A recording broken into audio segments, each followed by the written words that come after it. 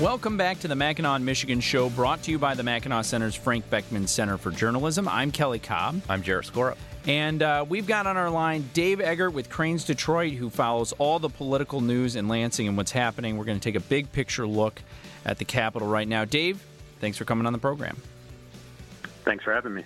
So the big fight for the past month or so seems to be the tax reform package that the governor has come out with. Obviously, this is a spillover from last year. What's the big battle that you see happening right now, and what are the details of what each side is really looking to gain? Sure. Well, I think coming into the year, the governor and Democrats who now have control of the legislature were really trying to emphasize more targeted tax relief, specifically, taking a crack at unwinding parts of some tax reform that was passed a decade ago when Rick Snyder was governor, and the main pieces they're looking to reverse or at least significantly scale back were, the taxation of retirement income, and also trying to provide a bigger earned income tax credit, which is a refundable tax credit that goes to lower income workers. Mm-hmm. And I think, they kind of came into the year with that as their main priorities when it comes to taxes. Republicans have, for a while now had pushed for broader tax cut, essentially a cut in the individual income tax. Mm-hmm. The governor had vetoed that in the past, and there was never really, a bipartisan deal on that front. Sort of the curveball that has come into play in the last month is, probably at the time of a fairly little notice provision back when Michigan enacted a road funding law back in 2015, that Republicans were able to include a provision that provides for a trigger of an income tax cut when certain conditions are met. And it turns out last fiscal year, revenues came in, significantly above the rate of inflation. And the projections are that, there'll be a potential income tax cut. And now, and I'm sorry, it gets a little convoluted, but the Democrats are looking at, have been cautious and are essentially looking at maybe a way to avoid that.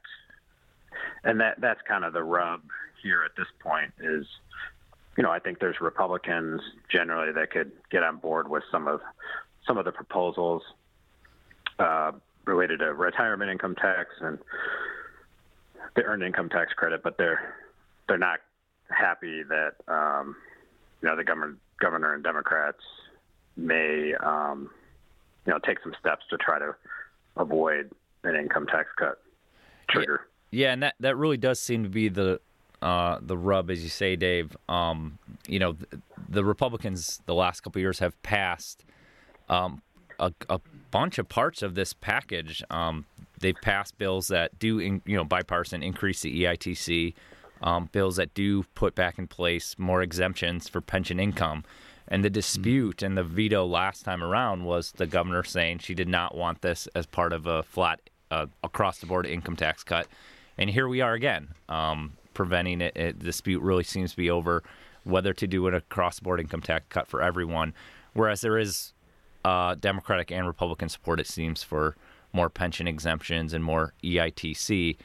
And then the other part of that is that the governor seems really set on, and we're talking about that in one of our other segments here, of more incentives, corporate incentives. Mm-hmm. She wants a fund for that. Can you talk about that portion? Yes. Amid, the backdrop of that debate, and I forgot to also mention, the governor has also proposed a one-time tax rebate, which is sort of a way to, say, okay, inflation's high. Here's a rebate one time. So there's a lot of moving parts to the package, and yes, the package also has a provision that would deal with boost a fund called the Strategic Outreach and Attraction Reserve Fund, which was the state created more than a year ago, kind of in the wake of Ford Motor Company locating some electric vehicle plants and battery plants in southern states. There was an argument that the state should create a big new fund that provides incentives and site development for kind of major business expansion projects. That fund, up until now, it has largely been funded, 2 or 3 different times. The governor and lawmakers have put money into it.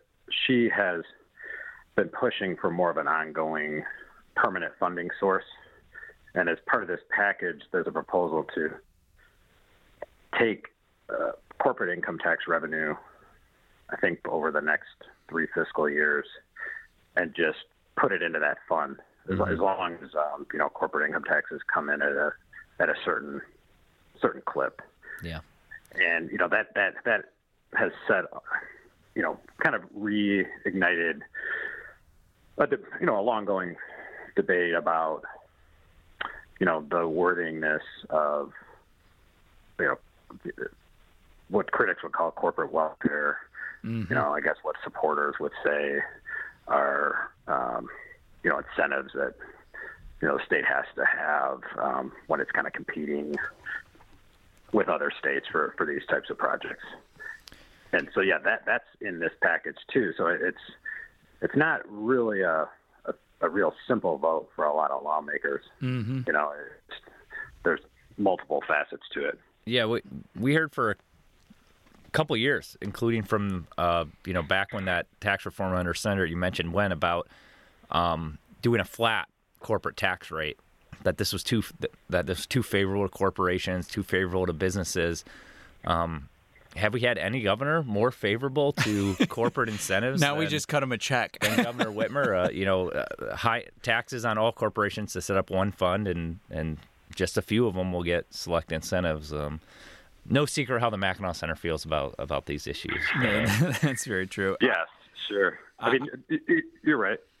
I wonder, Dave, have you heard anything? Like, I talk to other business owners, and I hear a lot of frustration that businesses think that we're spending all this money on people trying to create jobs in the state. Those numbers are questionable, and yet the businesses that are here, that are invested here, don't get that money back. They're paying those taxes.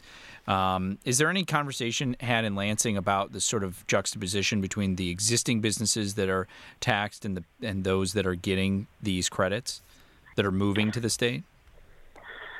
Yes, for sure. I think particularly when you look at this tax package as it's proposed right now, you're starting to see more small business groups speak out against it because many small business owners, essentially pay an individual income tax rate, and they're saying, "Hey, why are we